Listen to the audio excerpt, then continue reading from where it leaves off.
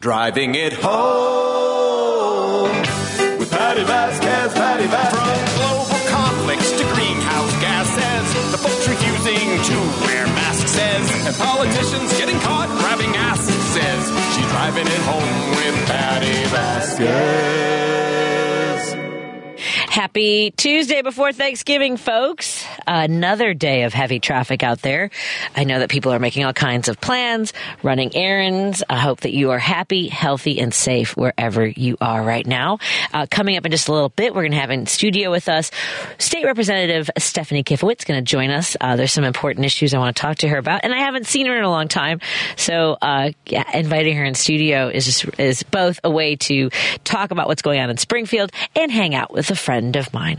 And we've got some great conversations coming up throughout the show. Coming up a little bit later, we're going to talk about FairVote. We're going to have another guest in studio to talk. This is something we really need to be working on and pushing to really expand throughout the country, is the option to have a fair vote in your state. So Rebecca Williams will be joining us to talk about ranked choice voting in Midwest states in Illinois. And we'll also be talking in a little bit to Shawn Sebastian, who's a director of organizing for rural organizing. We have to, this is, Jess Piper, who we've had on the show every month for about a year now, who talks about how we need to start focusing on rural areas and make sure that we are putting our resources, our time, our money into making sure, look, we know that we're not going to win a lot of those races, but we lose every single time we don't have someone running and amplifying the important issues that affect every single person. When you go on Twitter and you see what's trending, today's trending is a little bit better than yesterday's and Saturday's. I know over the weekend I saw golden showers trending. And I apologize for those of you who don't know what a golden shower is, and now you have to Google that, and then you're like, oh my God, Patti, why did you put that in my head? I did not. That was, if you recall, during the Trump administration and actually in the election year leading up to his victorious campaign. There were rumors that there might be video of Donald Trump hanging out with professional sex workers who he enjoyed having them relieve themselves. There's no good way to talk about this. Anyway, in his rally speech over the Andy's like, what? I'm using more words to make it more uncomfortable, Andy, aren't I? If I just said, people who have their kink is being peed on, I guess is the quickest way to talk. I don't know. None of it's good. But he talked about it in a rally this weekend. And here we are for how many years now we've had people running for school board saying they don't want their children reading a book because it mentions some sexual act or some element of racism. What am I doing? Oh, is it in there? Yeah. Here, I'm sorry. I didn't even know it was already on the board. Thank you, Andy. Andy's like, Patti probably needs this. Here you go. I'm not making this up, folks. It happened. He was with 4 hookers. You think that was good that night to go up and tell my wife, it's not true, darling. I love you very much. It's not true. Actually, that one she didn't believe because she said he's a germaphobe. He's not into that, He's not into golden showers, as they say they call that. He's not. I don't like that idea. No, I didn't. I thought that would be a big problem. I was going to have a rough night, but that one she was very good on. She said, no. Yeah, I went to my wife and said that didn't happen. Yeah, because I'm sure that his word is worth something ever to any person he's had a relationship. I mean, come on, you guys. But so there you go. So even if we were to say, well, he's trying to defend himself, was he though? He's making a joke about it, saying he's a germaphobe, which I guess. He doesn't mind grabbing. Does he wear like rubber gloves when he grabs women by the vagina? I don't know. I'm just, what's, just saying what? But there are people who are full in, for Trump. whether it's Moms for Liberty or these radical Christian fascist groups that don't want other kids to read books because they might mention actually probably something like a golden shower. I'm just saying. And they want those books banned. And we talked briefly about this yesterday, the idea of parents' rights.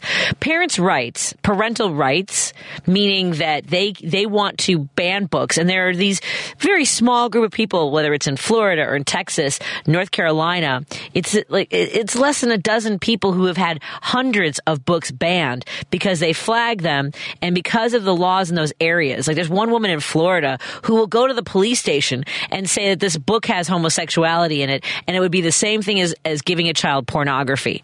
So by that logic, that conversation that he had at that rally is pornographic. Convince me otherwise. That by that logic, by the logic that a book that mentions a young person being attracted to the same sex is pornographic. And what Trump said over the weekend is any different. And by that standard, that parents can go to the police station and file charges against a library for carrying a book that mentions a golden shower or hookers or being attracted to someone of the same sex. Convince me otherwise that pans out, that works, that's okay. And I do love the people that have challenged. In Utah, there was somebody who, and there are some really great satirists online who will go to board meetings, town hall meetings, school board meetings, and read passages about lying, with my sister lied with my husband and until his seed poured on her. And he's like, this is pornographic. It's the Bible. But parental rights is essentially saying that your child is your property, that other people's children are your property, and you can determine what they have access to and don't have access to. And it is absolutely insane. And I started playing this clip yesterday. I don't know if I still have it up. But I was playing a clip yesterday from one of my favorite movies, and maybe we'll take a break and I'll just run that clip because it's absolutely one of my favorite scenes of all time from the film Field of Dreams. And it is Amy Madigan. This has been happening for decades, and the fact that they had this as part of the movie, where the whole town is in this gymnasium, and there are parents that are up in arms about the content of a book. Oh, here, let's see, Jim, what's on your mind? Oh boy, I opened up a whole can of urine, didn't I? Hey, Jim, how you doing? Yeah. First of all, this language is from, I don't know where it's from, but imagine a Democratic presidential candidate even bringing this up in some kind of a insane rally where not only but the people are cheering it on like they're familiar with it. Right. It's just we're in what do you call this? I mean, a presidential candidate, a Democratic presidential candidate, mentioning prostitutes, and he wouldn't do it because of this or the other way. Nobody in their right mind would bring that up. No. Right. Nobody in their right mind would bring it up. Well, why bring it up? It hasn't even been a topic of discussion for years, right? And all of a sudden, you've got it trending on social media again, and you've got me talking about it in very clunky, clumsy terms. But here we are. But it's so ridiculous that I can't even imagine somebody, a grown man, 77 years old, talking that way in front of a crowd, and the crowd is absorbing it somehow. Oh, wow. I mean, if I was in a crowd and a 77-year-old man, I mean, where's the exit? How do I get out of here? Right? Yeah, exactly. Yeah, absolutely. I'd be running for the exits. Yeah. Anyway, Patty. Thanks. I would be Yeah, take care. Thanks, Jim. All right, have a good one. We're going to take a break here, and we'll welcome Representative Stephanie Kifowit when we come back on WCPT 820, Heartland Signal. Fascist. I'd like to ease her pain. Mrs. Kesenick, that book you're waving about is hardly smut. It is considered by many critics to be the classic novel about the 1960s. It's pornography! No. The Supreme Court says it's not. And its author, Mr. Mann, is sick. Terrence Mann is a Pulitzer Prize winner, and he is widely regarded as the finest satirist of his time. Yeah, well, I think he's a pervert. He's probably a communist, too. What planet are these people from? Mr. Harris, the so-called novels of Terrence Mann endorse promiscuity, godlessness, the mongrelization of the races, and disrespect to high-ranking officers of the United States Army. And that is why right-thinking school boards all across the country have been banning this man's S-H-I-T since 1969.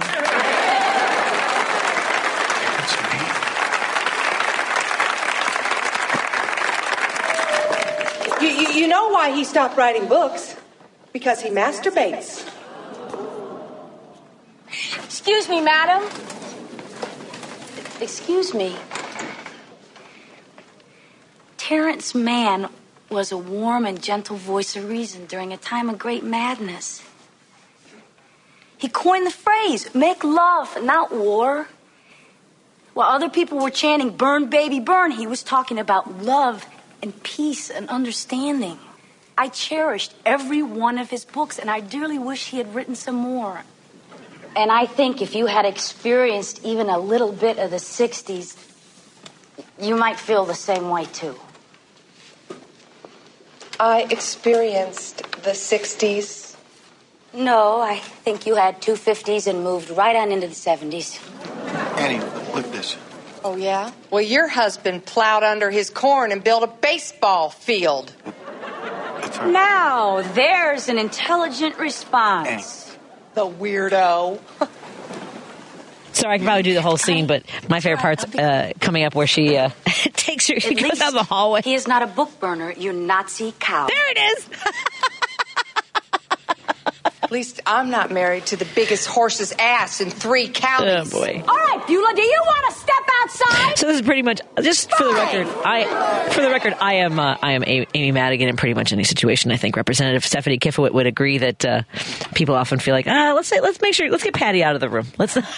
Hey, Rep, how you doing tonight? Good. How are you doing today? I'm doing good. We've been talking a little bit about a variety of things, but I find it fascinating that Donald Trump was talking about hookers and golden showers over the weekend. It was trending. It's not my fault, Rep. It's not my fault. This is who people want to elect as re-elect as the leader of the most powerful country in the world, and this was trending. And yet there are moms out there who say they're for liberty, who want to ban books that say less grotesque. I mean, it is like I never even heard of two girls in a. I can't say that either. I shouldn't. Like maybe I grew up very naive. I don't even know when the term golden showers sounded like something that I understood at all. I think I was in my mid to late 20s when I ever even heard that. Anyway, how have you been? Welcome to the show. Well, thank you, Patti. Thanks for having me. You can't make this sound like NPR all of a sudden. It's not my fault. He lowered the bar on standards, didn't he?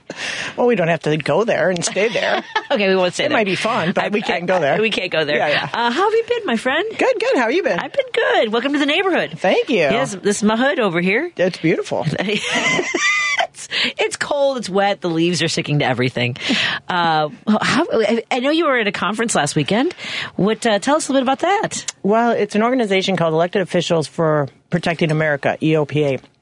And the crux of it was started by a Marine Corps veteran, actually, and he realized when he was serving overseas in Iraq, Afghanistan, that the global warming had taken all the economy out of the system, and that's why average people were like pretty much selling or doing whatever they could do to be there, to go against us. And so it's an organization that is working on climate change and making sure that climate change is part of our national security initiative.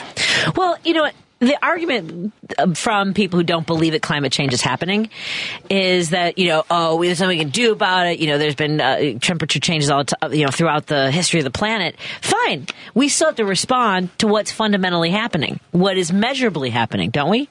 You mean like science? Yeah. Yeah. And we got to believe in science? Really? No way. You're kidding me. No, it's really? crazy. No, that's crazy. It's super crazy. This group is about science. It's about science and doing the right thing. And Illinois is the leader of doing the right thing. Yes. So we should all be proud to live in Illinois. I love so much of what we've done and excited for what we're going to be doing. To let folks know a little bit about Representative Stephanie Kifowit. She has served as a Marine. Woke up one day when she was about 17 or 18 years old and was like, "What's next?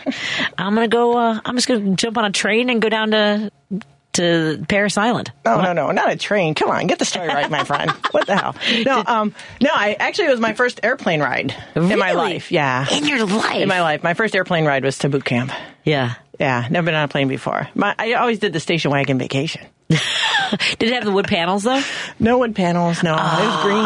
No, it was yellow. No rear-facing seat in the back? Rear-facing seat. That was the weirdest thing, to be able to make fun of the drivers.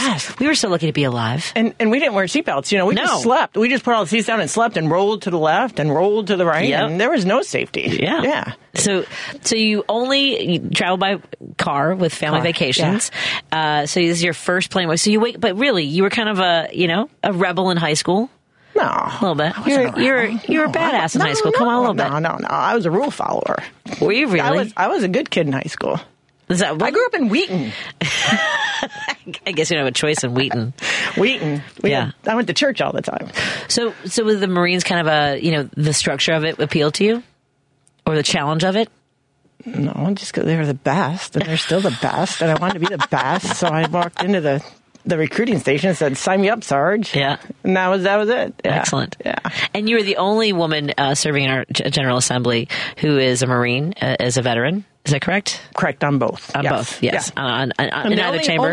Only Marine. There was one in the Senate, but he left and tried to run for a higher office and lost. So I'm the only Marine and the only woman veteran right now.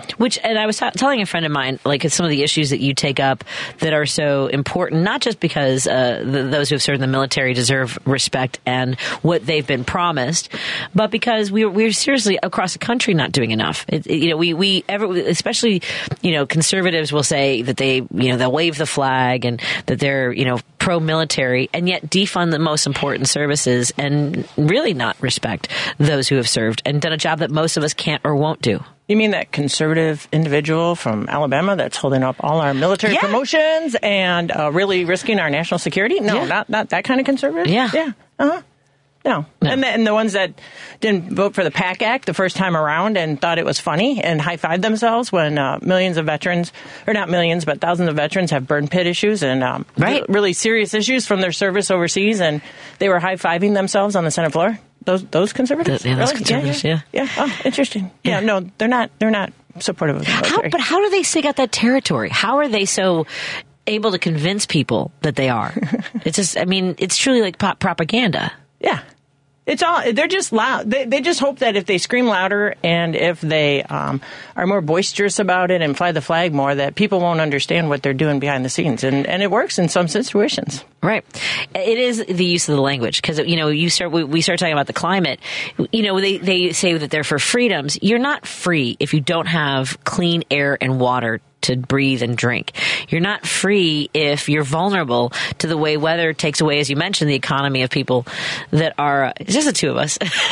It's not freedom, right? It's being tied to the vulnerabilities in the environment. Freedom is our constitutional right. Freedom of speech, means we don't ban books. It's freedom of speech. Hello, that's the Constitution. Yeah. Hello, let's read the Constitution for word. Right. And freedom of religion means you can, have any religion, you can have no religion. You're free from religion in this country. So we're not going to do laws or things like that commingle religion and our government because that's what our Constitution was founded on. So, it's just like, they want to take snippets and expound these snippets. But, you have freedom of speech and freedom of religion and our freedoms that we need to protect. But then people start using this rhetoric to make individuals believe opposite of what our Constitution protects. And what the public good is. Because, and I know that there was the back and forth on the invest in kids, right? And whether or not we should let it sunset. I know. It is, the problem I have with it is, they're like, one is that kids should have choice, right? Parents should have choice where their kids go to school. They do. It's whether or not they want to pay for it. But these millionaires who get ridiculous tax credits, 75% tax credits, and about 70 to 80% of those who were giving money to those schools for those scholarships were earning seven figures, right?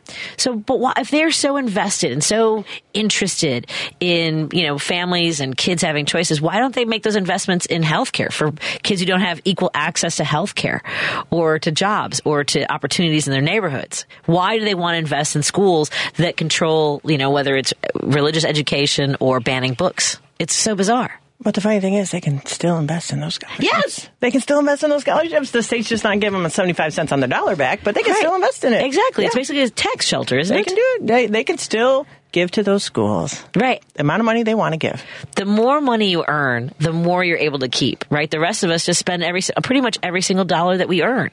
They make passive income. Right? And then they want more. Well, they have very expensive accountants. Exactly. Yeah, we don't have access to that kind of stuff. I don't have an accountant. I have TurboTax. Do you prefer TurboTax over H&R Block? Oh, I've never stepped into H&R Block. I tried. One year I had TurboTax and I did not like my results.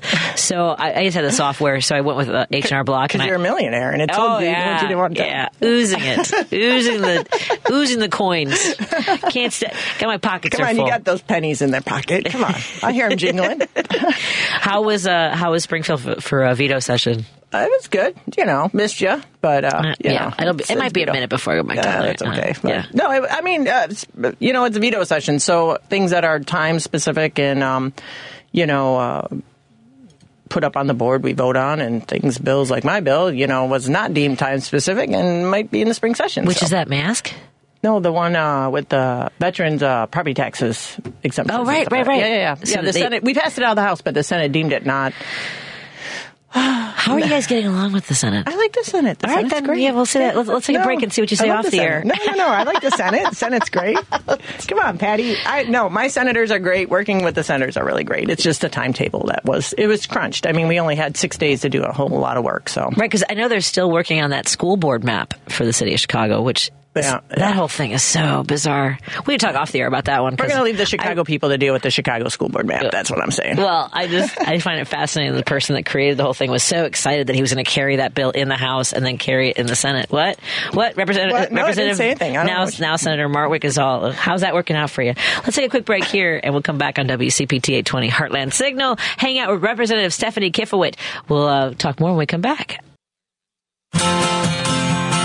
My friend Marty, he wants to split the party. He wants blue folks in red states to vote green. I can see his point, though. I really gotta say, no, we can't have another 2016. It seems nothing beats orange, nothing even freaking rhymes with it. What's a battered nation supposed to do? His Royal Orange Highness, he does love to divide us. We've gotta stick together and vote blue. When I recycle, I'm green, green as green can be. I do my level best, yes, it's true. But when I'm voting in November, I promise to remember it's us against him. Gotta vote blue. You do gotta vote blue. And joining me in studio is Representative Stephanie Kifowit. I'm so glad that you're here today. And we can bring your guest on with us in a minute if you'd like. You don't. No. I don't know what I have to say. Yeah, we can talk labor, too. Your microphone had to be all the way over here, though. Oh. Unless you want to share with her. But I can give you your own microphone, and you can introduce yourself. And if you want to, we don't have to. Just I did not know that you would be in studio with us. Representative Kifowit, let folks know what districts you represent. I represent the 84th district, just one district, 84th district. What neighborhoods, yes. And I represent Aurora, Naperville, a bit of Oswego, and a bit of Montgomery. Excellent. And I know that you worked on a resolution to acknowledge and pay respect to veterans of the Cold War. I have a listener who is really interested in that. Actually, a year ago sent me articles about the Cold War veterans. I don't think people really think much about those who served during our tensions with Russia. No, it's been a long journey for the Cold War veterans. In fact, the American Legion just changed their membership parameters to include them. Before, they just had certain dates with regards to wars, and there was many veterans that served during the Cold War that were excluded from the American Legion. So now they just opened it up to all veterans who's pretty much served from World War II on to encompass them. And in the Illinois State House, filed a resolution, and we'll be voting on it when we get back in January to honor our Cold War veterans. And for people that don't know, the Cold War was the rivalry between the United States and the Soviet Union. Right. So it was a very, very tumultuous time in our history that a lot of people don't understand. Well, and that's what's so. Again, I go back to like how do Republicans sort of stake out the territory of patriotism and then lean into, well, Russia should be able to invade Ukraine and decimate an entire country because it used to be Russia's. You're like, well, when did you care so much about the sort of ownership of land or the history of land? I mean, like that would be like saying Mexico deserves Texas, Colorado, New Mexico, Arizona, California, Colorado, just to name a few places. But that's ridiculous. Right. But the idea of supporting Russia still blows my mind. No, it's just so wrong. In fact, at that conference that we were talking about that was at last week, we had a mayor of a town in Ukraine zoom in. It was 2 a.m. his time, and he was talking about how Russia is bombing the gas lines and everything, and that solar is saving their hospitals and saving really because they can replace a solar panel in a day. They can't replace a gas pipe in a day, and so they're building a lot of solar in that town so that they can operate their hospitals and operate their grid. And he was profoundly thankful to the United States for holding up for their democracy and helping them in their quest to remain a democracy and not be taken over by Russia. That's incredible. And that's the thing is that there seems to be so much resistance to climate-friendly things that can advance our technology, are protecting what we need to, enable to function, to be able to function, or to improve air quality, water quality, which includes solar, electrical power. Right, but we also need to keep in mind that it also impacts our national security. Yeah. And we are dependent on foreign oil of countries that aren't quite so nice and friendly. I had a listener call in yesterday to say that they are going to vote for Trump because one of the reasons was that we were energy independent under Trump. I was just like, here, let me. What website was he looking at? If it's on the internet, it must be true, right? And that was a whole long list, which also included Hunter Biden's laptop. Goodness gracious! Yeah. And Tara Reid. Oh, goodness. Yeah, it was a lot. It was a lot. There's a lot to unpack there. There was a lot. Who, by the way, I asked him, "Do you know where she lives now?" She moved to Russia. Yeah. Hi. Hello. Introduce yourself, my friend. Joseph Rinehart, Business Manager, Secretary Treasurer of Painters District Council 14. And has joined us for our labor panels in the past. So thanks for hanging out with us today. Oh, my pleasure. We've been talking a lot of labor, too. Folks have been asking me, because I wore my SAG-AFTRA strike. I'm a strike captain for SAG-AFTRA. And folks were like, oh, I thought you guys resolved that. Why are you wearing your strike hat? Well, first of all, I like to wear baseball hats. Secondly, just because the board has basically told us that they recommend approving the contract. It's 86%, which is not, it's a big number, but it's not quite there. And there's a lot of questions about that. However, it has been significant this year how many gains there have been in labor. I mean, from UPS to the UAW, Starbucks had a big Red Cup walkout on Thursday. I was impressed that at O'Hare Airport. Usually you see a lot of people in line at Starbucks, much shorter lines at O'Hare on Thursday when I was there. How are the painters feeling? It's all good stuff. Yeah. Oh, it's real good. It's going to help us come in April when we start negotiating. So they better get ready. Yeah. because the table's already been set and we know where we want to go. Yeah. Because when I ran, the painters union, if I recall correctly, was the only labor union that, because we split between the three candidates, because one was the incumbent, which is tough. One was a carpenter and a police officer, and I'm SAG-AFTRA, and I've been a SAG-AFTRA member for 23 years. And I think before this year, we were kind of considered a soft union, and we had the full support of Bob Reiter and the CFL. Yes. And we had Scabby out there. Oh, yeah. And that was, it's impactful. It really is. What are you hearing from labor this year, Representative Kifowit? Because there's a lot of, we've gained so much ground since we got rid of Rauner, haven't we? Well, of course. That was the worst. That's an understatement, but okay, we'll go there. Yeah. I think he was, the most horrible governor we've ever had, to be quite honest. Even the ones that went to jail. He was worse than those guys. Who cuts funding for autism on World Autism Day? I mean, come on. Thank you for remembering. Yeah, I know. Yeah. I remember that every day. Yeah. Oh, God. That's how they brought Patti to Springfield. Yeah, I know. Well, so the rep, I will tell you this. I went down, so on that Good Friday, when Governor Rauner made $26.2 million in cuts to services across the state, including pretty much decimating the autism program of Illinois, TAP. I was on a train by Tuesday, and everyone was like, all the Democrats were like, "Oh no, that is really terrible." And Representative Kifowit was the first one. Was like, how are we going to pay for it? I mean, and do you remember the way he ended up reinstating the funding was basically shaking the couch and going, "Oh yeah, you know what? We ended up having more revenue from our income, the income tax from last month." It was insane. Yeah, but it was mostly it was intended to break the unions. That was his entire thing, was the turnaround agenda. Oh yeah, absolutely. Yeah, Rauner was not a friend of one person in labor at all. No, at all. Plus, I don't know if he had a friend at all in the state. He moved to Florida, so that tells you not far enough. He can go to Russia. Well, he and Ken Griffin, did everything they could. Ken Griffin, of course, killed the fair tax, which I think will continue to be a problem in Illinois. Well, I mean, I think that Illinois has rebounded, and when you look at the budget as a whole, we just got our 9th credit upgrade, Patty. 9th credit Hey, you don't have to tell me. I work in the comptroller's office. I know you do. Yeah, I know you do. But number 9. I mean, never in anybody's wildest dream, decades. It's been decades since the state of Illinois has been financially sound. And as you know, working in the comptroller's office, our rainy day fund is now over $2 billion. So, rainy day fund now can hold us up for what? 15 days?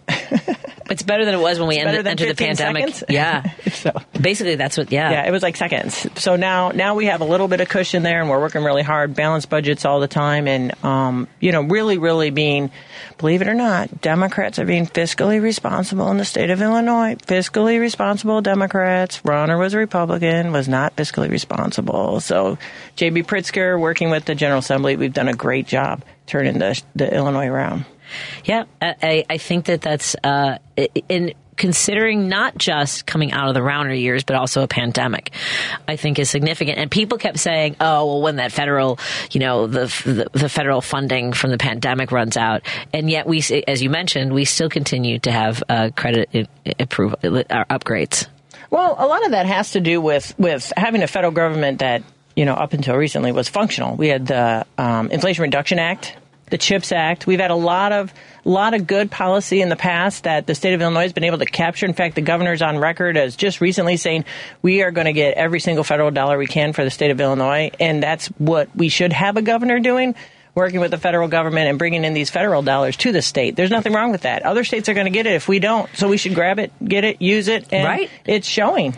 Absolutely. Another thing that's showing with the state of Illinois is the $45 billion capital investments that we're making in our roads and bridges and our infrastructure with our transportation, because we are the hub of the Midwest. So the more that we improve those things, the more businesses are going to come. And we've been hearing businesses, believe it or not, Patty, are coming into Illinois. They're coming into Illinois. They're opening up in Illinois. And it's really exciting. I love when, especially when I started sitting in the press box and you'd hear people saying, people are leaving our state to go to Florida and they're going to California, like all these other places. And they'd say, well, they don't have an income tax in Florida. And you were the person that educated me. And I've heard more people talking about this lately, about how we are a donor state. And so many of those states are welfare states, meaning for every dollar we put into our federal taxes, we get back less than $1, whereas states like Iowa, North Carolina, Florida, partly because of their natural disasters or just for their own infrastructure, get back more than $1. And that's true in the state of Illinois, too. Whether it's because Chicago, for every dollar we put in, we're getting about 73 cents per dollar. And there are parts of the state that get almost $2. Yeah, the suburbs are a little bit, gets hammered a little bit more than Chicago. I think we're at 57 cents on the dollar in the suburbs. Yeah. Yeah. And there are places, because we have to make sure that our agricultural lines are strong, because there are communities that don't have as much revenue when it comes to income taxes, and there are communities that are struggling. There are hospital deserts, there are food deserts in the state, and we try to reinforce and support those communities. Well, one of the things with the donor state issue, though, is this has been along a long time, and I know our Congressman Bill Foster and the delegation of Illinois has been trying to change this formula based, and it just hasn't kept up pace with the times. I mean, I think it goes back to like the 60s, and so you got Indiana. And this is just, I'm not going to go all wonky on you, but, our Medicaid reimbursement for the state of Illinois is 50 cents on the dollar. But if we were to match Indiana's reimbursement rate, which is 63 cents on the dollar, that's another $2 billion that could come into our budget. But it doesn't, because this formula is so old. It favors the smaller states. Yeah. It really doesn't have anything to do with need or anything altruistic. Right. It's just a formula they put into place decades and decades ago. It used to pass out of the House all the time, and then the smaller states would come together in the Senate and kill it every single year, because the small states don't want to give up that money. Understandable. So we're going to continue to get our 50 cents back, and Indiana's going to continue to get their 63 cents, and they're going to brag that they're so much better than us, but actually we're kind of really, really leading the path, and we're getting a little bit better than Indiana on a lot of things. And a big part of that are the unions, right? Because, and the reason that we're able to make sure that the labor and working families have some stability in comparison to places like Indiana, where they do get more back in tax dollars. I remember there was it was a young Senator, Barrickman? Does that sound right? Senator Barrickman was telling me that, in Indiana, I was telling him that in Indiana at the time, in 2016, executives were earning about 272 times what their employees were making. And he said, well, at least it's a job. Like, this is really this is truly, and Joseph Rinehart, who joins us from the Painters Union Local 265, is this secretary, treasurer, and business manager? Do you have to have all three jobs? Yeah. A whole more than that too. Yeah, I believe it. But I mean, that's the reaction people have, and that's what we came up against with SAG-AFTRA. Fortunately, we were able to continue to tell our story, and we have approval. Like 70% of Americans support SAG-AFTRA, but they also are like, you have a fun job. You should be lucky to be working. That's how people talk, isn't it? Yeah, every day. Yeah. Every day. We talk to these guys, and they're making $20 an hour. Well, I'm working. Yeah. Well, what about if you get sick? What about your pension? What about, just for your kids to have a better life? Right. And you're going to sit there and stick in these jobs that are not going to get you anywhere. And then you get, screwed over by the contractor, and there's nobody there to help you get your money back. Exactly. And then we do that every day. Yeah, it's nuts. And I can't believe that we've been talking to our friends in other states. We talked to Jess Piper, who's the Dirt Road Dem in Missouri.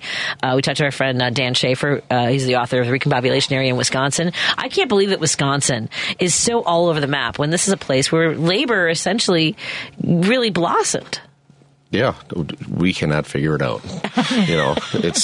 They're our neighbor. They're having some problems up there themselves, but down here it's like I said, with everything happening, unions are looked on more favorably by the younger people. Yeah, right now, because they're like, wow, like I said, you get your health and welfare and your pension and a savings plan. So like, apprentice starts in electricians right now, or even with us, by the time he walks out, they have close to $1 million. That's just in their annuity. That's not including their pension. See, and sometimes I used to think, like, should I have, our benefits in SAG-AFTRA are a little bit different. Like, we have to earn at least $26,000 a year to qualify for health insurance. 87% of us don't meet that threshold because there's so many. We have 167,000 members. Yeah. But I mean, it's amazing. And so I haven't told the audience much about our contract, but I can't tell you. This is going to sound so, I don't know how it lands for other people. When we get auditions, like let's say at one point in my career, I was getting maybe 6 to 8 auditions a week, right? And I had to pull back because I would have to memorize.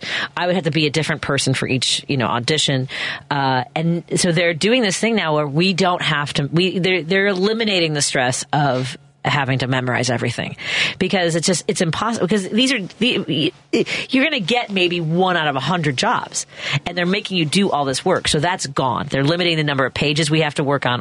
These are some of the silly things that people don't necessarily think about, but just the stress of that being gone, I'm so grateful for. Thank you for that. But they're also doing protections for AI, which is really important. Is there any I know that there's some legislation in Springfield in regards to AI. Have you had a chance to look at what the direction of that's going to be? Well, I know that the one thing that we did pass, and Representative Jennifer Gon-Gertzowitz passed it, is deepfakes. Yeah. And really nailing down on that, because that's one of the things that I think is very, very concerning. And so we passed legislation to address that. I know that the General Assembly is going to bring up more in the AI field next year, and it's been a topic of discussion with our national partners, NCSL, and nationwide. We're looking at legislation in other states on how they're fortifying AI. In addition to that, we're looking at the algorithms, the Facebook algorithms, and making sure that our youth aren't targeted like we've seen them being targeted with ads and being addressed by people that they shouldn't be contacting with, and age verifications, and looking at Facebook as a business. And I realize there's that free speech component, but there is a business model, and we need to look at their business model. And if they're doing unfair and unsavory practices with their algorithms, we as the government need to crack down on that. That's the role of government, is to protect the health, safety, and welfare of the people in the state of Illinois, and also on the national level. So we're looking at that as well next session. That's great. We're hanging out with Representative Stephanie Kifowit and Joseph Rinehart, who is the business manager, secretary, treasurer of Local 265. Is that right? Painters District Council 14. Painters Council District 14. I'm on some other website then. Am I on the wrong page? Hold on a second. Yeah. I used to be. Affiliated. Is that an old page? Yes. That's the first thing that comes up for you, just so you know. So, Local District 14. Yeah, PDC14.com. PDC4. He let it go the last time. He let me do that. He was very kind. I am from Local 265, though. See, all these things. It all works. It all comes together. Well, let's take a quick break here and continue our conversation when we come back on WCPT 820 Heartland Signal. If you have a question for either one of our guests, the number is 773-763-9278. More in a moment. Vasquez is taking your calls now at 773-763-9278. Driving it home with Patti Vasquez now on WCPT 820. We are hanging out in studio with Representative Stephanie Kifowit, and joining us as well is the Secretary, Business Manager, and Treasurer for Painters Local 14. Almost right. Almost right. What is it? Business Manager, Secretary, Treasurer. I think I said all those things just in different order. Oh, that's BMST. BMST. Gotcha. Well, thank you for joining us, both of you. And it is a very good year for labor. I think that seeing UAW get what they asked for. Look, when the SAG-AFTRA's resolution is still sort of hanging out there, and I knew it was going to be complicated when WGA settled. They were excited. They almost seemed like they couldn't believe they got what they got. And I told everyone from the beginning when they settled that, or when they came to an agreement and voted to ratify, we're more disposable in the eyes of the industry. I mean, don't you get the sense that a lot of people just think, well, anybody could do that job when it comes to labor of any type? That's right. We hear that all the time. Anybody can paint, but can you do it properly and have it, it's a protective coating, it's going to fail, look like crap, that's why you need professional painters to go in there and, take care of business and make sure that it's done properly so that there is no paint failure, just like the tank in LaGrange. What happened with the tank in LaGrange? They painted it last year, and the paint is already failing because they used a non-union contractor from Michigan. And after the inspection, we got a hold of it, and our guys just went to to their village meeting last week, and it's it's out there, it's in the newspapers, and now the residents are like, what's going on? Got to do this all over again. Yeah, well, they have to come back and fix it. It's under warranty, but unfortunately we can't stop them. But a year before when they put the bid in, we told them, don't use them because they're not going to do it the proper way. So that coating should have lasted 15 years and it didn't even last one. Jeez, that is crazy. Yeah, I don't know. In order to cut corners and save money, it doesn't make any sense. $25,000. That was all they saved? Mm-hmm. And It's not saving them now. No. It's now really it's a not. big headache. I was really excited to see there's a list. Have you seen this list of the Thanksgiving, the foods at our union shops? Whether it's I think Cool Whip. I was so excited to find that. I was excited to find out that my blender is made in the United States by union shops. That kind of stuff is great. We need to pay attention to that. Yeah, absolutely. We send out a list all the time around every holiday. Yeah, even the brewers. I love seeing that. Yeah, which we have our Progressive Brew Monaco Brewing Company as our sponsor, but I know that there's a lot of really great. I'll see if I have any samples for you to take home with you. I don't know if you're. I have some woke coffee. Oh yeah. No, those are great. I buy those all the time. Do you really? Yeah, Thank you. You support whenever I'm in that area, I always pick them up. So. Well, they're available in the Chicagoland area now too. Oh, very good. Yeah, but I will send you home with at least some woke. It's nitro woke coffee, so it's not alcoholic. It's just coffee. Coffee's really, good. it's really good. I like coffee. Shockingly good. So, what are your plans for the holidays for Thanksgiving?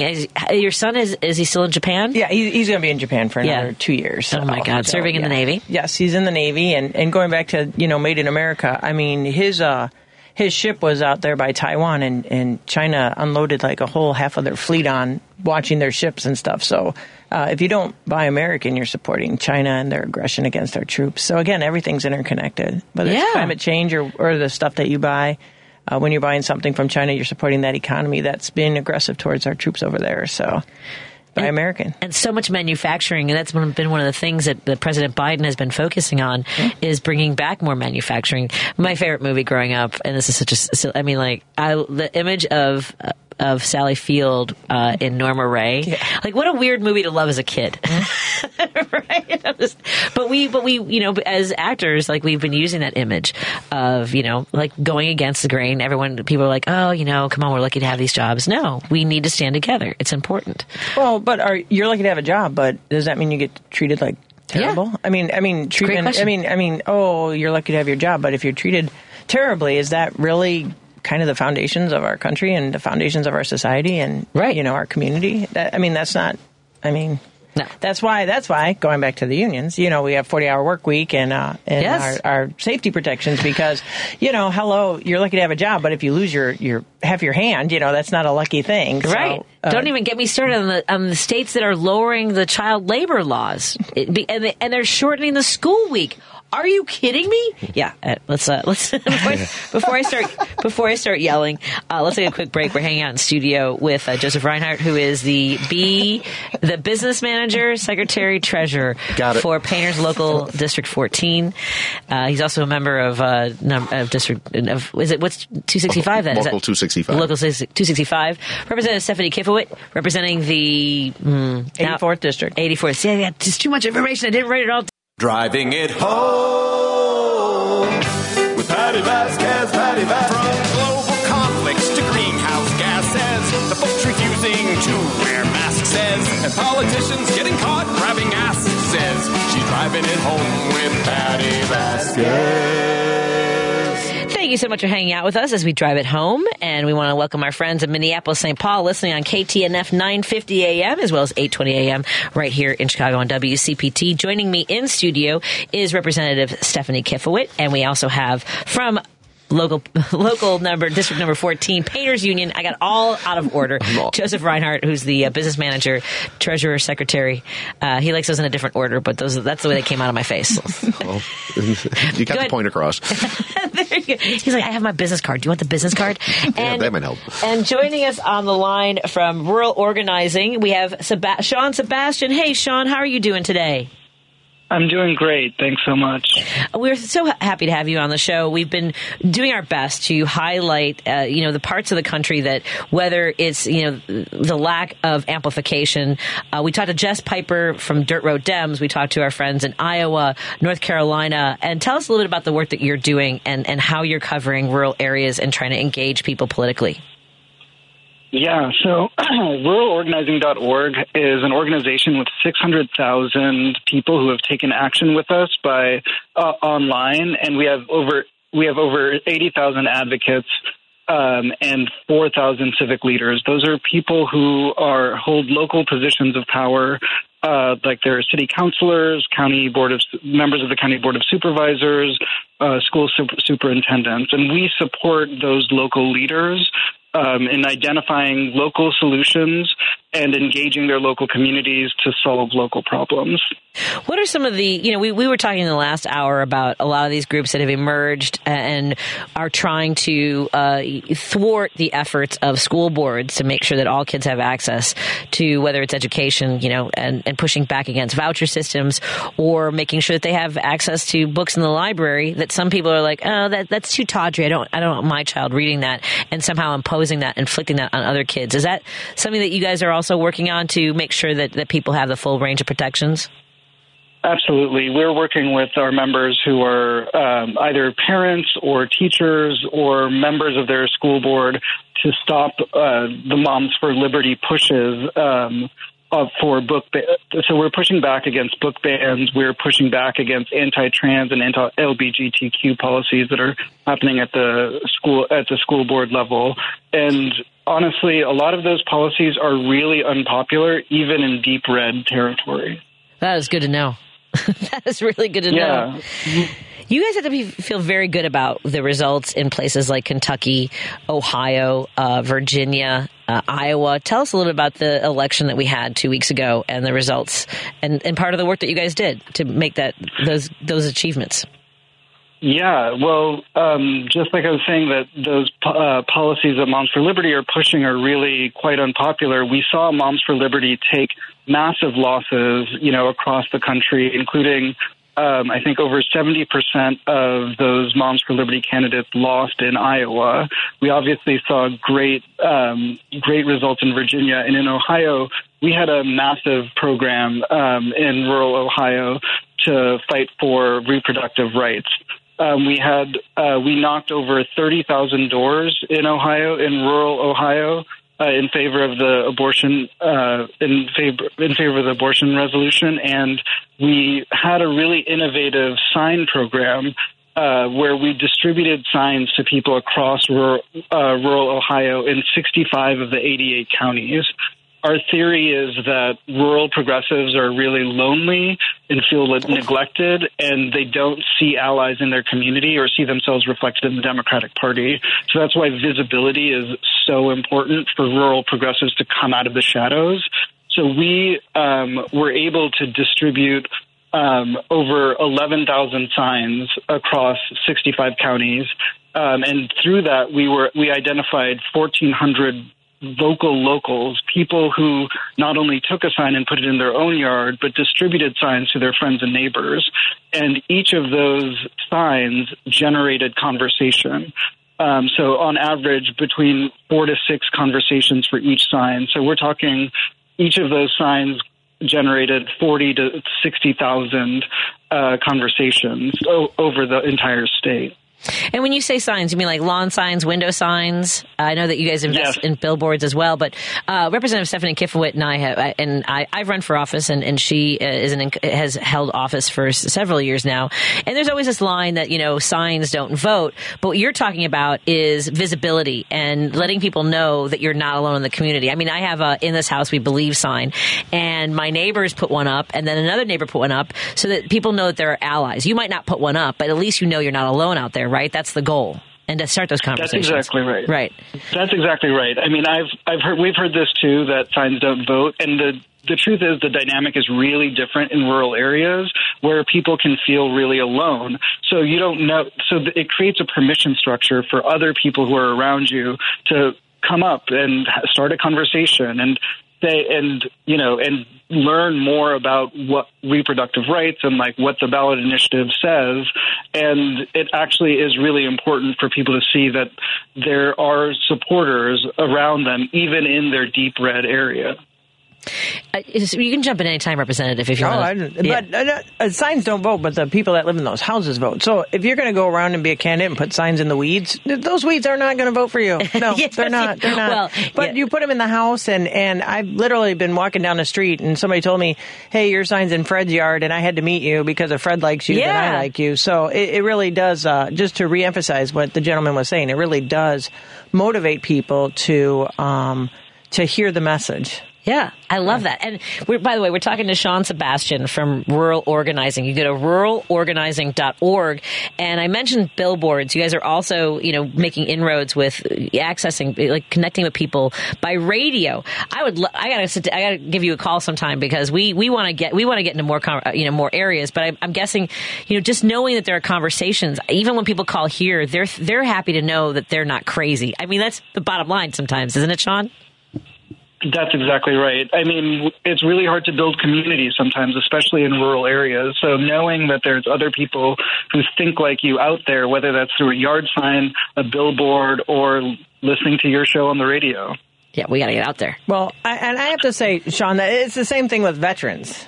Because we have a lot of Democratic veterans out there that don't know that there's other Democrats that are veterans out there, because when you go to the VFWs, you go to these events, you got a lot of Republican talk, a lot of waving the flag, and veterans that are really hardcore to the right. But believe it or not, there are a lot of Democrats that are veterans, and I'm working in our state to identify them and to put a group together, Illinois Veterans for Change, which is a home for Democrats that are veterans where they might not have a home in their veteran community where they live at.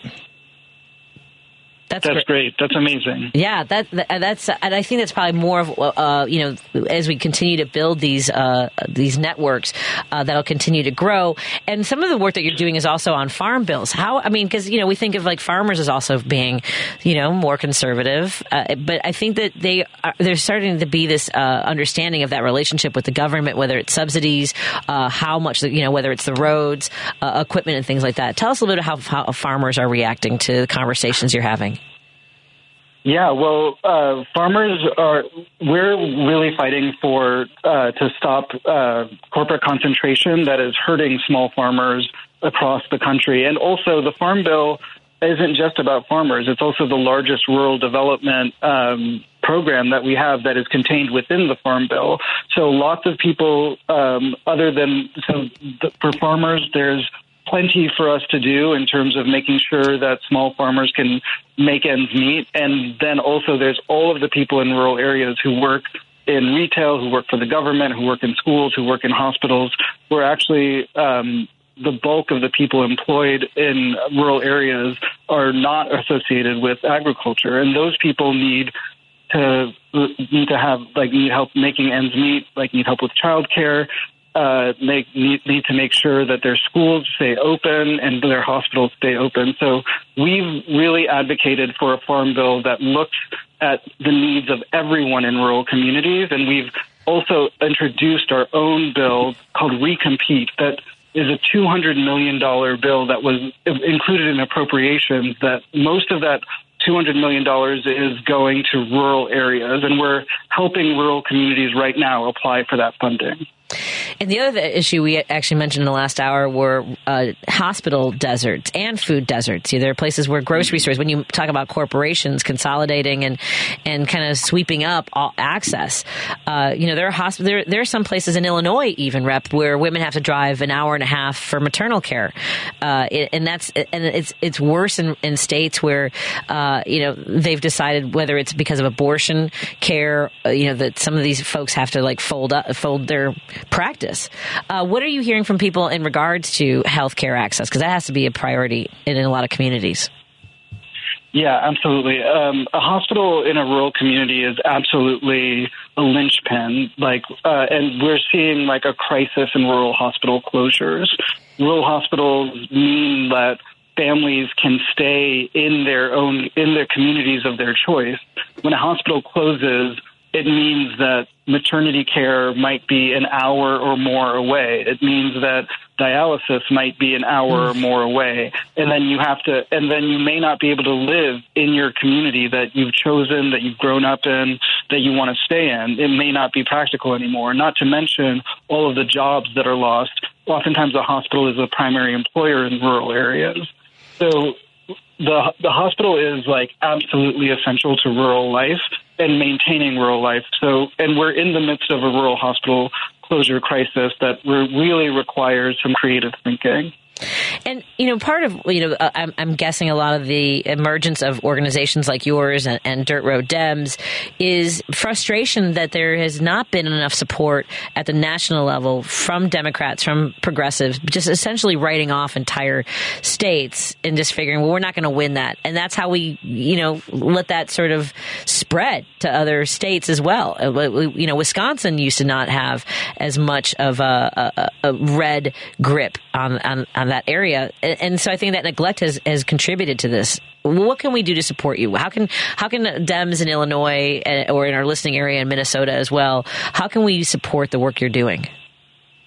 Yeah, I think the first thing to do is to go to ruralorganizing.org and sign up for updates from our mailing list, and you can see the great work that we're doing day in and day out. And I think that we oftentimes have actions to help support our local post office, to support a progressive farm bill, and to support really great policies like Recompete. Excellent. And let me ask you before we wrap up a little bit here, where did you grow up, my friend? Iowa. I grew up in Ames, Iowa. Yeah. Ames, Iowa. Okay. So what drew you to organizing and politics? Well, I think that from a young age, I kind of saw the haves and the have-nots in my own community, and I was on the have-not side of things, and I really wanted things to be fairer, and I'm a product of public schools and a public university, and the public library was my babysitter, and I just want to make sure that those public goods are available for kids coming up after me. Well, that's amazing. And I'm so grateful for the work that you're doing. And we would love to check in with you and update folks on the work you're doing. And again, support what you're doing. Again, go to ruralorganizing.org and find out what issues are being focused on right now, how they're getting the messaging out, and what you can do to be a part of that. So let's check in again next month. So before we head into 2024 in this very aggressive election year, and let us know how we can help, okay? Great. Sounds great. Thanks you so much for having me. Of course. Have a wonderful Thanksgiving. You too. Take care. Thank you. Let's take a break here. I know we've got a caller on hold. We'll talk about more topics as we continue our conversation on WCPT 820 Heartland Signal and KTNF 950 AM. We're in studio with Joseph Rinehart from District 14. Yeah. Painters. He's a business manager, secretary, treasurer, also with local numbers 265. A lot of numbers, a lot of titles. Yeah. I still can't remember what Representative Kifowit's district is. Representative Stephanie Kifowit.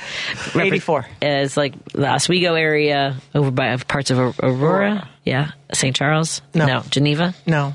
Naperville. Oh, there you go. Oswego, Naperville. Yeah, 4 counties. Four counties.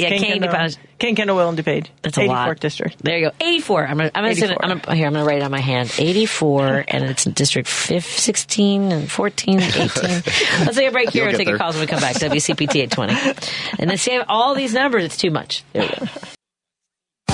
Hey there, it's your guy, Warren Price from European and U.S. Collision Repair, a division of Technocraft Body Shops. We specialize in automobile and truck repair as well as normal automobile maintenance. With our highly skilled technicians and environmentally friendly materials, we strive for quality. Call 773-248-1200. That's 773-248-1200 or EuropeanUS.com. You're listening to Driving It Home with Patti Vasquez. In your communities, in Chicago. On WCPT 820. We are in studio with State Representative Stephanie Kifowit, who represents the 84th District, and Joe Rinehart with Painters District 14. He's a business manager, secretary, treasurer. Did I get that in the right order? You almost got it right. Gosh darn it. What part am I getting wrong? Painters District Council 14, business manager, secretary, treasurer. Okay, I feel like that's pretty close. Pretty close. I feel like we're nitpicking at this point. That's right. It's nitpicking. You asked. Come on, these guys with their titles, man. I tell you, these titles. My whole career, I've been introduced as Vasquez, and I flinch too. Believe me, I flinch. So I do the same thing. Well, they put a Z at the end of my name all the time. Do they really? Yeah. Kifowitz? Yep. Like Sipowitz? Yeah. Thanks. Yeah. Thank you very much. Sorry. Oh, that's a new name now. I was watching. Okay, let's hang here from Earl. I'm going to come to you in just a moment. There was the director of the movie The Fugitive with Harrison Ford prior to that, he made a movie called Stony Island, which is it's in Chicago, and it's from the late 1970s.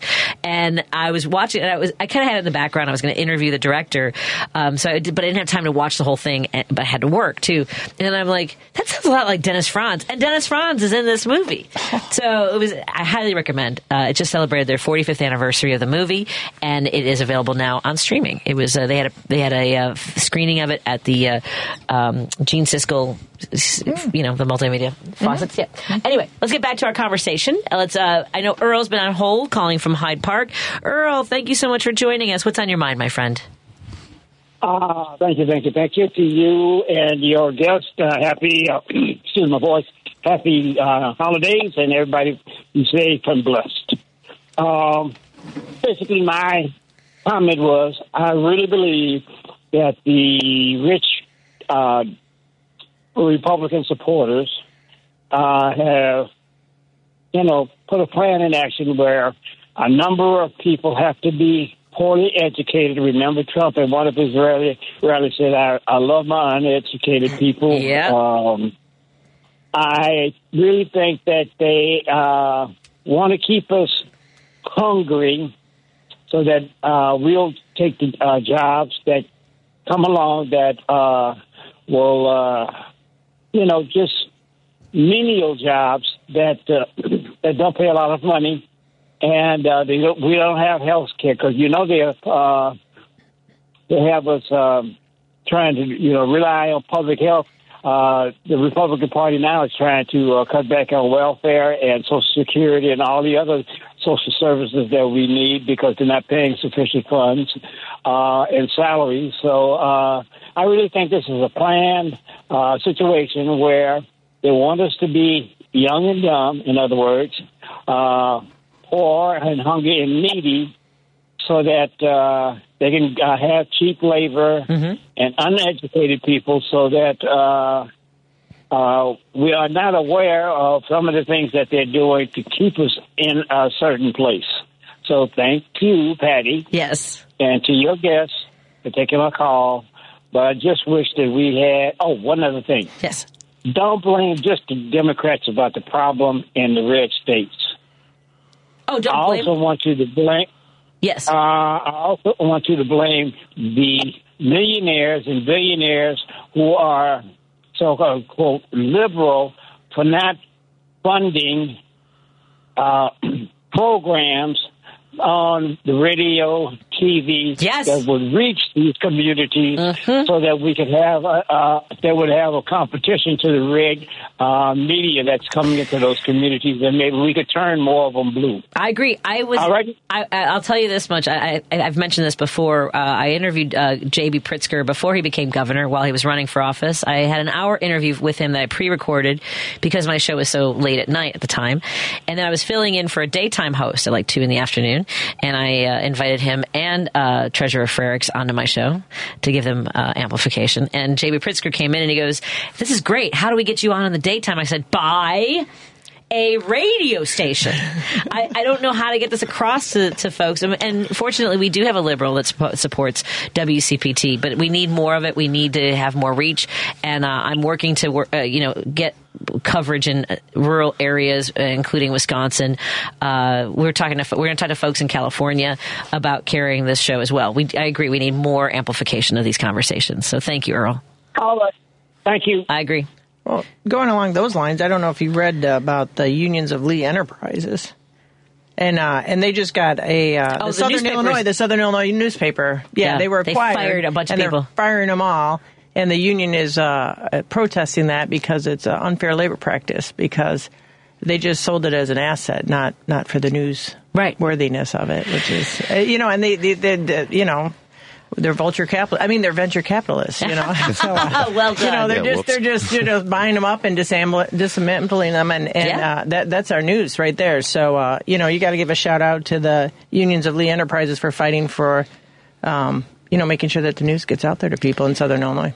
We have to pay for journalism, folks. I every time, and I get it. I get that when you see a link to an article that's important to you, you see the paywall. And unfortunately, the model is they're still catching up with how to make sure they can both pay journalists what they're worth and get the stories out there. And so, we used to pay 25 cents in the 80s. It was 25 cents to grab your Tribune and read it on the train. So if you get an ad that says, hey, for $1 a week for 6 weeks, give it a try, and if it's valuable to you, continue to support that publication. I mean, you guys, it's important. It's valuable. Let's pay people what they're worth. I still do the paper. Yeah. Oh, you still do the paper? My fingers still get black. I agree. I like the paper better, I love the too. Paper. I love it. I can't read it online. I just love the paper. I'm both. I do a little bit of both. I do a little bit. And support, local journalists. We have Dan Schaefer from the Recombobulation area. Support his work on Substack. We support Block Club does a great job here in Chicago, making sure that neighborhood stories are being shared.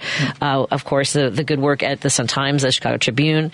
Crane's Business has a lot of great stories. I mean, these are, in order to know what's going on and find the publications that you trust. I was talking yesterday about more right-leaning, journalism and left-leaning journalism, but you can go, there are websites. Just Google, unbiased news, and you'll actually find like the charts of like who skews which way or the other. Those charts are amazing. Yeah. I mean, I love when they give you an example. Here's how Biden's birthday was covered, right? So you can see what the headline is and what the coverage skews. I still get an email from Eric Zorn. He's still writing, too. Yeah, he is. Let's take a quick break here. We come back after this on WCP. He had a rough take on something that I agree with the people who challenged him on his opinion. That's what's important, though. You put it out there and you get challenged on it. That's what it's for. He's an opinion columnist, though. I know. Yeah. And then there are bloggers who make a lot of money, too. More for this on WCP. Heartland. They buy houses at Portage Park with it. You're listening to Driving It Home with Patti Vasquez on WCPT 820. We are in studio. It's a full house. It's nice to have guests back. I mean, for a long time, we, especially during the pandemic, obviously, we didn't have too many people in the studio. We've been hanging out with Representative Stephanie Kifowit, representing the 84th District over by there, including like Oswego, Aurora, Naperville. That's Kendall, Kane, DuPage, and Will counties. Did I get it all? Yes, ma'am. Look at that. Look at that. When Joseph Rinehart leaves the room, I can remember everything. And joining us in the studio from FairVote, Illinois, is Rebecca Williams. We're going to talk about ranked choice voting, which has been a hot topic for the last couple of years. How are you doing, Rebecca? I'm great. Thank you so much for having me. Absolutely. Let me make sure I get your microphone on. I'm thrilled to have you in studio. Thank you. Where'd you grow up, my friend? I grew up in a few different states. I moved out to Illinois, specifically Chicago, at the very beginning of 2015. Okay. So I've been here for a while and was in Chicago for about 7.5 years, and now I'm over in Willowbrook. But I'm the statewide organizer for FairVote, Illinois, so I kind of do work all over. And how long have you been with FairVote, Illinois? Since August of 2022. Okay. So not that long now. Yeah. Oh, all right. So just celebrated your 1-year anniversary this summer. Yeah. Excellent. Congratulations. Yeah. What drew you to this kind of work and organizing? Yeah, well, I got into organizing work just as a volunteer back around the end of 2016, early 2017. There were some changes in our country, and I also just wasn't very happy with my job at the time, and I thought I need to, find something where I feel like I'm making a difference and doing something good. And I'm really passionate about environmental issues, so that's kind of what I went for at first. But I got involved with a group that was a nonpartisan environmental group, which is kind of rare, but I thought they were advocating for really good policy, and just started doing that a lot, and I loved it, and I learned a lot just from that experience just as a volunteer. And after a couple of years of doing that, I just decided to pivot out of the work I was doing and get into organizing full time. So I did that with some other organizations, and then I had planned to stick in the environmental field, but when I was looking for a job last year in 2022, I came across this group in Illinois that's working on ranked choice voting, and I'd been a fan of that ever since I'd heard about it a couple years prior, and so went for that, and it has been so great. It is such a pleasant issue to work on, and it's something that I really feel like can make a difference. So I don't think I've ever heard anyone talk about an issue that they're working on as pleasant. Because like in contrast, you said that the environmental group that you worked with was nonpartisan, which you mentioned was unique. Yeah, and so with that sort of experience of working with people for a common goal, in this the common goal is to have better representation and candidates who can run on their values on their platform rather than on, I don't know, negative campaigning. Yeah. But it does kind of, make people, rather than like, I'm good because that person's bad. It's more, and tell people why that's the case. Yeah. So with ranked choice voting, you have to have 50% or more support to win. So you have to win with a true majority, not just a plurality, which just to define plurality, let's say you have 4 people in a race. That means maybe if you get 40% of the vote and the other 60% is split among the other 3, you could still win. But the problem with that kind of system, which is the current setup for Illinois, is that it can incentivize a lot of negative campaigning because you can just pit someone against you and say, they're the worst. You need to vote for me. And then the other issue is, even if you have candidates that are very similar to you, maybe they're ideologically similar, it's still, you can still split the vote and everything. So it can cause a lot of in-party fighting. And that's the issue that I have, is you cannibalize good candidates who then you could actually then collaborate with, maybe work together on things like the fair tax, or whatever the issues are, that you can then, take all of those resources and energy and talent, right? Yes. And so with the plurality system right now, it just sets us up for a lot of bad incentives. There's even, dirty politics where someone might prop up a candidate to get it to split the vote. You mean like a police officer running in an area that has a lot of first responders? I'm sorry, continue. Yeah, so there's a lot like that. But on the flip side, in places that have started to use this, I think it was some places in Maine where we've seen this commercial. We have seen it go so far to the other extreme, and not that it's always this wonderful, but where candidates will actually be running campaign ads together. Yeah. And they'll be saying, hey, we're both really similar. I mean, we'd love to win, but rank me first, rank him second, or, rank me first, rank her second. So that's kind of what you can get with ranked choice voting, as opposed to the knockdown, drag out fights we see a lot nowadays. Yeah, I mean, that's one of the things that I started having conversations during the pandemic with Andrew, I can't remember. Andrew Silva, our executive director. Yeah, so we started talking about it, and I had never, because I remember, so I ran in 2020, I think that you can see by the giggling in the studio that I have very specific experiences with negative, and really, I mean, like traumatic. I mean, I laugh about it, but it was traumatizing.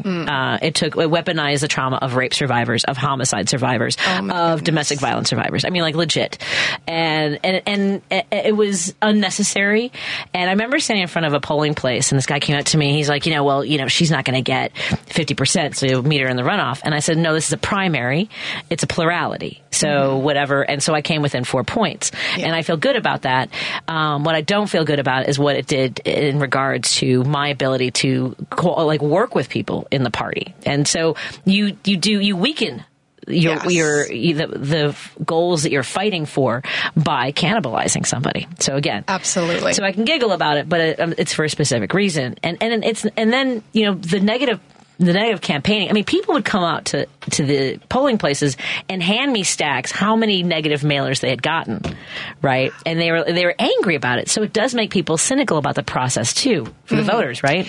Yeah, and speaking to that runoff situation, so we do have a couple places in Illinois that use runoffs, Chicago being one of them. Right. And those aren't great for a variety of reasons. They cost the city money. They make voters come out all over again. They make candidates campaign for a whole other month.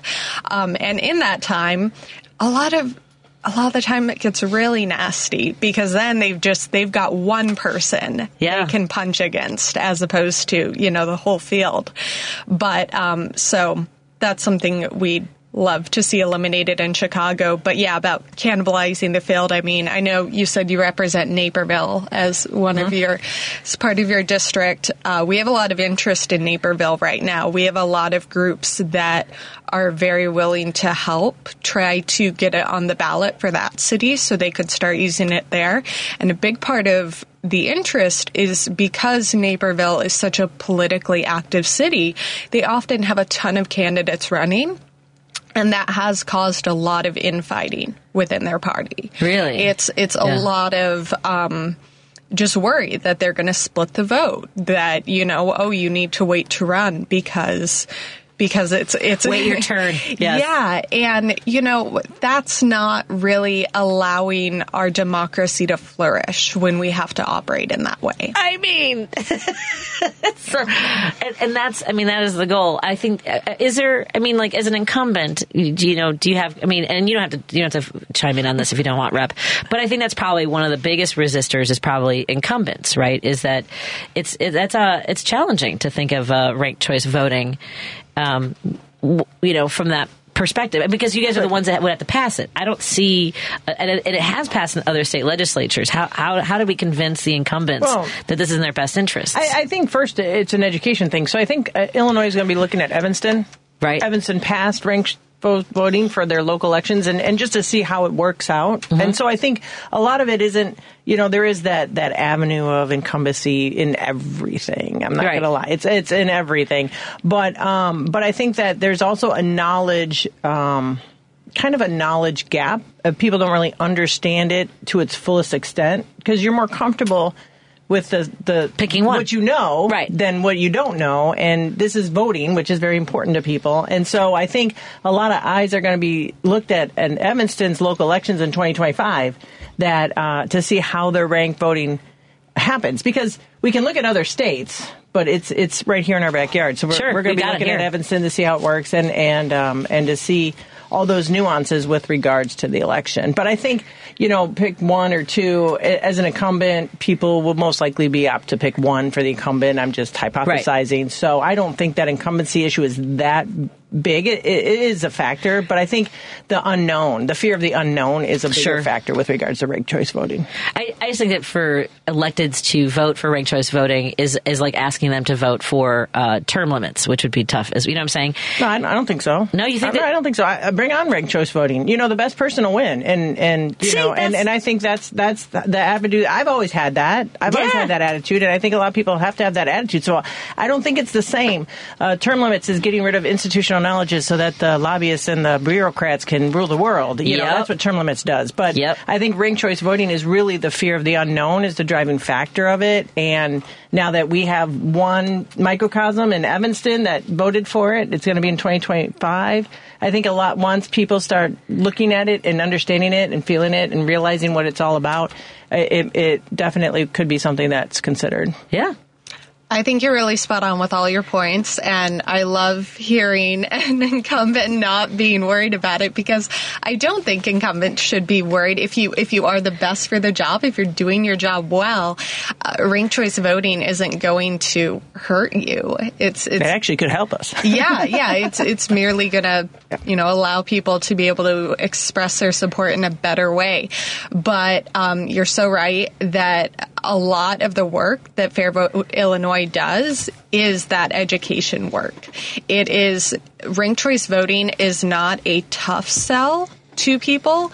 It is simply just an unknown. When we go out and canvass or even when we talk to groups of people, a lot of times they've either they've either never heard of it, or if they've heard the words, they couldn't exactly explain to you what it means. And so we still have a ton of work to do in that regard. When it comes to the data on incumbents, it's pretty neutral in terms of what it does. Now, I will say what ranked choice voting does do is it allows people to vote their true preference without that worry that they're wasting their vote. So if you've got some up-and-comer person that's challenging, they don't have a lot of money, maybe this is their first time running, but you really want to support them. You really want to rank them first, but then you also rank the incumbent second. I mean, you can do that, and that way everyone is able to see what their true support was, which I think is great, even if they don't win. So you can't see the totals of what the first round of voting was? Absolutely. Oh, cool. Yeah, it's really, when it does have to go to multiple rounds, when you don't get that 50% plus in the first round, it's pretty transparent with how they release the results. I love this. I love it. Let's take a quick break and we'll continue our conversation. We are hanging out with Rebecca see? John. Hey, John. Joseph. We are hanging out in the studio with Rebecca Williams, who's with FairVote Illinois. We are talking about ranked choice voting. If you have any questions, 773-763-9278. That's the number to call or text us to join the conversation. We also have in studio with us Joseph Rinehart from Painters District 14. He's the business manager, secretary, treasurer. How close was I? You got it. I wrote it down this time. Yeah, okay. Representative Stephanie Kifowit from the 74th District. 84. Oh, see? Yeah. I was so close. I quit. No bell for me. You wrote no it bell for me. on the wrong hand. I did. I didn't write it down. I was so confident that I would remember it. I'm the easiest one. The 84th. Yeah. Let's take a quick break here. We'll continue our conversation when we come back on WCPT 820 Heartland Signal and KTNF Minneapolis, St. Paul. Hi, folks. I'm Kirk Bankstead from the Minocqua Brewing Company, and I sell Choice Hard Seltzer, an all-natural grapefruit and lime-flavored booze that you can enjoy for only 100 calories a can. A percentage of the proceeds of each can sold goes to reproductive rights groups in the Chicagoland area. Enjoy a light, refreshing hard seltzer and support reproductive freedom at the same time. Now available at Provisions Uptown Chicago and R&J Wine and Spirits in Glenview, as well as Eastside Cafe, Coffee and Wine Bar in East Dundee, where Kate is serving up smiles. And drink responsibly. Listening to Driving It Home with Patti Vasquez on WCPT 820.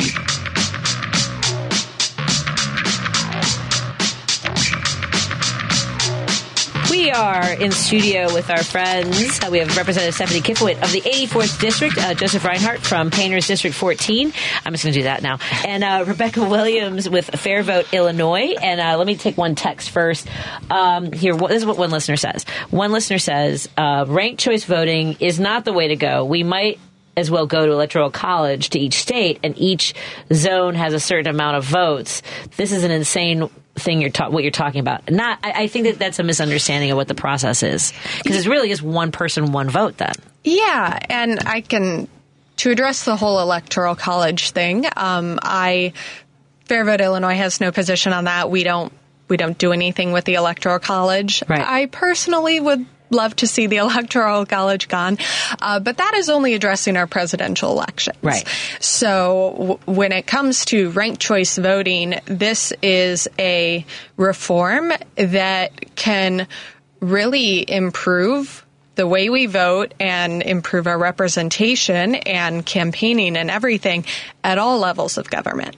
So it can improve it at our local elections, at our statewide, for Congress and the presidential. There's been a lot of talk about how some of these third-party candidates that are planning, it seems like they're going to be in the race. Jill Stein, RFK Jr., perhaps a no-labels person, right, that are going to be in the race in 2024. They could be splitting that vote quite a bit. And so, for example, so let's say I think that we should have three parties. I am voting for Jill Stein, but in the event that Jill Stein can't win, there's no shot. But I want people to know that, so that it's basically you get to have your protest vote without actually diminishing who's going to be in the White House. You can still just vote for the one, right? But a lot of people are going to have a second choice, and they can express that. Right. And again, I I would love to see change with the Electoral College, but with ranked choice voting, you get to also address all of those other levels of government, which I think could stand to have a lot of change. And for the record, Rebecca in FairVote, Illinois, is nonpartisan. So she won't say what I'm going to say is, well, don't vote for Jill Stein. Oh, my God. Please don't vote for any of the third-party candidates. The point being, like, if you really believed that we have to have another party and you want Jill, you can vote for Jill Stein so we can see those numbers of how many people want another party, but still vote for Joe Biden so that we don't lose democracy. I'm just saying, just not for nothing. That's not a opinion of FairVote, Illinois. Let me get to one of our callers. Brian in Naperville is joining us. Hey, Brian, you're on the air with Rebecca, Joe, and Representative Stephanie Kifowit. What's on your mind? Hi. Thanks for taking my call. I'm really glad that you brought up ranked choice voting. I am a huge fan.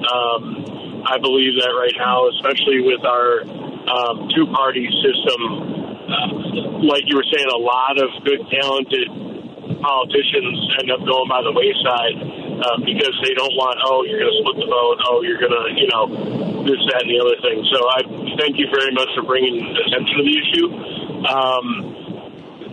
I live in Naperville, like I said, and so, I don't know if there's a way that I can get involved in that because I'm pretty down with the cause. One last thing I want to say, and I'll take the answer off air. If you can, one of the primary challengers, Bill Foster, his name is, I want to say it's Tassim Rashid.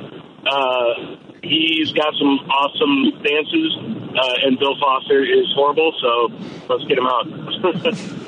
Excellent. So how would Brian get involved with helping advance the cause of ranked choice voting? Yeah, thanks so much for your call, Brian. So we're definitely getting pretty active in Naperville. And if you just go to FairVote Illinois, spell out Illinois.org, you'll see obvious join buttons and everything. Just give us your info, maybe check the box that you want to volunteer if you have some time to do that.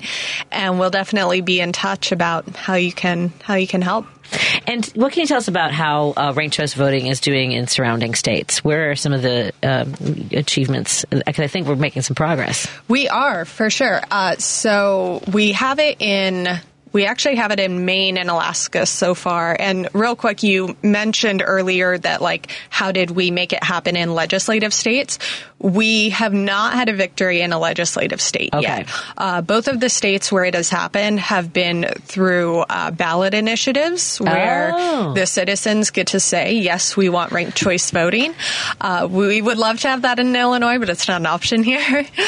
But yeah, and it's looking like a lot more of those are going to happen. But in some of our neighboring states, such as Minnesota, Wisconsin, they're in a similar place. They have to go through the legislature, but Minnesota in particular has had a lot of wins for cities. Minneapolis is one of the cities that's been using it for a while, and they've seen great outcomes from it. And there was a recent win from this November 7th. I don't remember the date. Right. Yeah, it was the November 7th election. They had passed it in Minnetonka in 2020. First use was 2021. And then there was a group that came in and tried to do a repeal effort. And they defeated that. So the voters voted 58% to keep it. Because what we see with ranked choice voting is that when people use it, they like it, they say it's easy, they want to keep using it. Outstanding. Thank you so much for the updates. That's a big point, though, because looking at the state level, we really work closely with our municipalities, and that's why I said that people be looking at Evanston. So good idea. I don't think the state's going to pass anything until we get more municipalities, more local units of government doing it, understanding it, and if our local municipalities like it, then the state will look into it. But I mean, you really need to get it on the local level and get it established in that manner. And as we wrap up, and we're going to continue these conversations about ranked choice voting as often as you can, you're welcome to come back and update us and help share the information. I want to make sure we let folks know about Coffee with Kifowit on Mondays. Where do folks catch up with you and what you're working on? So Coffee with Kifowit, it actually was a live event, and then with COVID, it went to Facebook, and then it's just kind of stuck on Facebook. So it's good on Facebook. It is good on Facebook. You can watch it anytime. ildistrict84.com. Is the website, and then IL District on Facebook is where you can find the Facebook Lives and the Coffee with Kifowitz. And this Monday we had, we're talking small businesses, veteran entrepreneurship. November is entrepreneurial month. So we're supporting our small businesses. Small Business Saturday. Yes. You know it. Excellent. Yes. Well, thank you to all my guests. And you can also go to fairvoteillinois.org for more information. We'll talk to Rebecca again. Yes. Joseph, thank you so much. Representative, thank you so much. Have a great Thanksgiving, everyone.